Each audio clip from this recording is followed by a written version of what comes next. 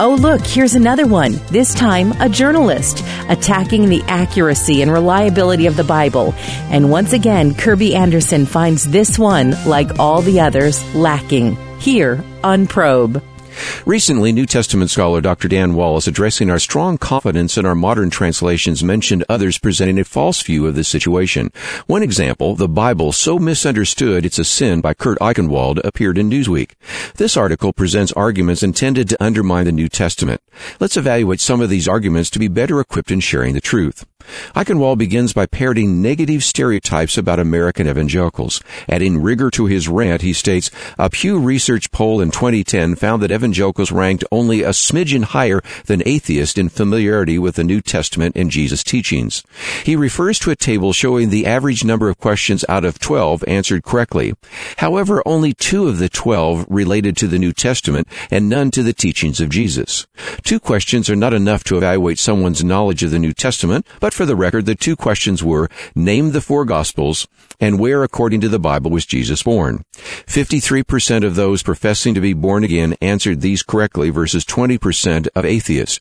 Apparently, to Kurt Eichenwald, a smidgen higher must mean almost 3 times as many. Eichenwald spends 2 pages bemoaning the translation problems in the New Testament, but as pointed out by Dr. Wallace and others, his critique really serves to highlight the excellence of today's translations. The areas he points out as having questionable additions in the text are clearly marked in all of today's modern translations, and if removed, make no difference in the overall message of the New Testament.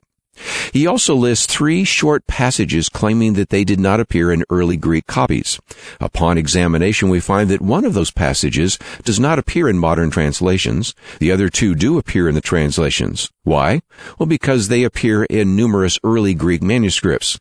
Once again, his scholarship is found wanting. You know, all scholars agree that there are various variations between ancient manuscripts from different areas, but they do not change the meaning. As Wallace points out, we are getting closer and closer to the text of the original.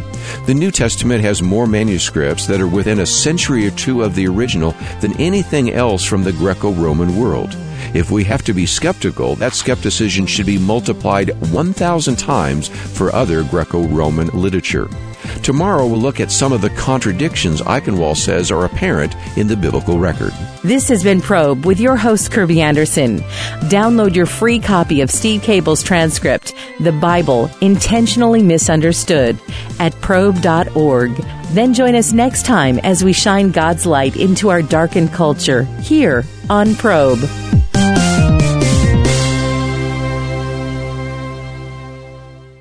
Kurt Eichenwald continues attacking the Bible with 9 different topics he claims reveal contradictions in the biblical record. Let's examine 3 of them to see if his arguments have substance. First, he claims that there are 3 different creation models, stating careful readers have long known that the 2 stories of Genesis 1 and Genesis 2 contradict each other.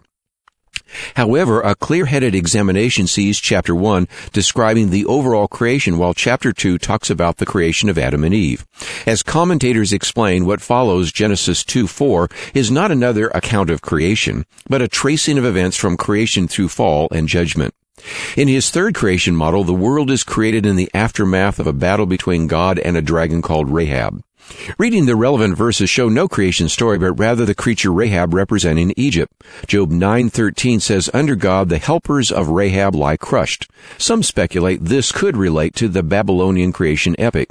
But Eichenwald's claim of the 3 different creation models is an illusion. His second claim states that the Gospel of John was written when Gentiles in Rome were gaining dramatically more influence over Christianity, and that explains why the Romans are largely absolved from responsibility for Jesus' death, and blame instead is pointed towards the Jews, implying that the other Gospels put much more blame on the Romans. Examining his claim, in Luke we read that the chief priests were trying to find some way to execute Jesus, while the Roman government did not find Jesus guilty of anything of death. We can also read in Matthew and Mark the same thing, and all the Gospels place the blame on the Jewish nation. There's no shift in perspective in John. In a third supposed contradiction, Kurt Eichenwald writes, as told in Matthew, the disciples go to Galilee after the crucifixion and see Jesus ascend to heaven. In Acts written by Luke, the disciples stay in Jerusalem and see Jesus ascend from there. The Gospel of Matthew ends saying nothing about Jesus ascending to heaven. In Acts, Luke says the Lord was with his disciples over a 40-day period and could have easily traveled from Jerusalem to Galilee and back. Not surprisingly, his other 6 so-called contradictions all fail to hold up when one examines the Scriptures. Tomorrow we'll see how he misapplies Scripture to the topic of homosexuality. Kurt Eichenwald wants to show what we think the Bible teaches about homosexuality is not what God intended. He begins by pointing out that the word homosexual did not even exist until 1,800 years after the New Testament was written. These modern Bibles just made it up. But this could be said of many English words used today. A respected dictionary of New Testament words defines the Greek word he questions as a male engaging in same-gender sexual activity, a sodomite. He then tells us not to trust 1 Timothy when it lists homosexuality as sin because most biblical scholars agree that Paul did not write 1 Timothy. The early church fathers from the 2nd century on and many contemporary scholars do not agree it is a forgery. Regardless, the same prohibition appears in other epistles and not just in 1 Timothy. Eichenwald points out in Romans, Corinthians, and Timothy discuss other sins in more detail than homosexual behavior. He writes, so yes, there is one verse in Romans about homosexuality, and there are 8 verses condemning those who criticize the government. Most people understand that explaining our relationship to the government is more complex than forbidding homosexuality, which is clearly understood. He claims that people are not banished for other sins such as adultery, greed, and lying. But if you proclaimed you practice those actions regularly and teach them as truth, your church is going to remove you from any leadership position. They should still encourage you to attend worship services out of a desire to see God change your heart. But Eichenwald would be surprised to learn that most evangelical churches handle issues with homosexuality in the same way.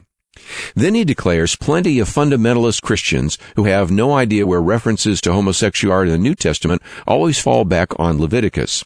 Personally, I've never run into another church member who was unfamiliar with the New Testament but knew the details of Leviticus. In summary, Eichenwald believes we should declare homosexuality as not a sin, and those who practice it should be honored as leaders within the church. He does not suggest that we treat any other sin that way. He does not present a cogent argument that the New Testament agrees with his position. He's saying that we should ignore biblical teaching. But we really do love those people struggling with homosexual behavior and want to help them gain freedom from those lusts, just as anyone struggling with opposite sex issues. Tomorrow we'll look at some other interpretation issues identified in this article. You know, to strengthen his position on homosexuality, Eichenwald calls out a fundamental conflict in the New Testament, arguably the most important one in the Bible. As Christians, are we to obey the Mosaic Law or to ignore it? He claims that the author of Matthew made it clear that Christians must keep the Mosaic Law like the most religious Jews in order to achieve salvation. He says this is contrary to Paul's message of salvation through grace, not works. What a mistaken understanding. In Matthew, Jesus explains that to enter God's kingdom, our righteousness must surpass that of the most religious Jews. We must not get angry, call people names, or lust even once. In fact, you are to be perfect as your heavenly Father is perfect. Jesus clearly taught we cannot be good enough. Only through his sacrifice can we be made righteous. In Acts 15, some believers with Pharisaical backgrounds brought the Mosaic Law up to the apostles. Peter told them, "Why do you put God to the test by placing upon the neck of the disciples a yoke which neither our fathers nor we have been able to bear? We are saved through the grace of the Lord Jesus Christ in the same way as the Gentiles also are." The apostles and the whole church agreed to send the Gentiles word that they were not required to follow the law. Eichenwald is right. We are not required to follow the law. The New Testament is very careful to identify actions and attitudes which are sin so that we may try to avoid them. This truth is why sexual sins are specifically mentioned in the New Testament. Even in Acts 15, the apostles tell Gentile Christians to abstain from fornication, a term covering all sexual activity outside of marriage. Eichenwald also castigates us for disobeying the biblical teaching about government. He says that Romans has 8 verses condemning those who criticize the government. Pat Robertson sinned by stating, "We need to pray to be delivered from this president." Actually, Romans says that let every person be in subjection to the governing authorities. The person who resists such authority resists the ordinance of God. We're not required to say good things about the government, but rather to obey the law. Our Bill of Rights states that Congress shall make no law abridging the freedom of speech. So if we do not voice our opinions about our government, we are not availing ourselves of the law established by our governing authorities.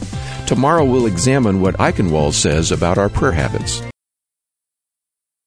As we examine popular arguments against the Bible, we will conclude by looking at prayer. In his Newsweek article, Kurt Eichenwald castigates a Houston prayer rally saying that John Perry boomed out a long prayer asking God to make America a better place, babbling on about faith and country and blessings of America. He claimed that Perry heaped up empty phrases as the Gentiles do. In reality, Perry prayed succinctly for about 2 minutes with no empty phrases. Eichenwald explains Perry is just an example of our error. Most Christians are disobeying by praying in front of people. Jesus told us, whenever you pray, do not be like the hypocrites, for they love to stand and pray so that they may be seen by others.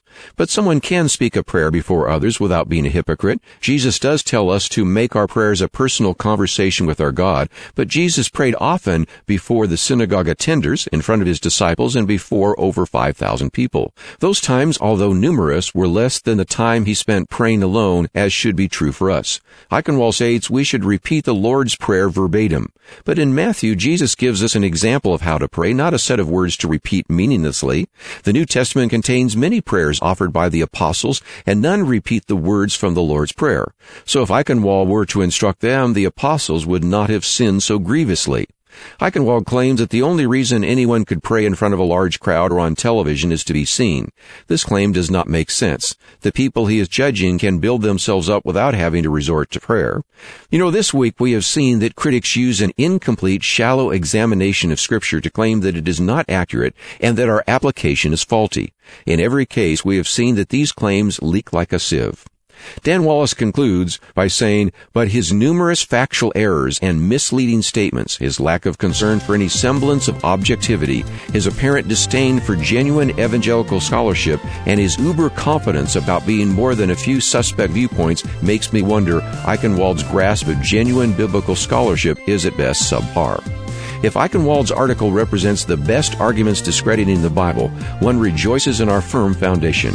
However, realizing many readers of such pieces don't know their flimsy nature, one is saddened by the potential impact on society inclined to ignore the Bible.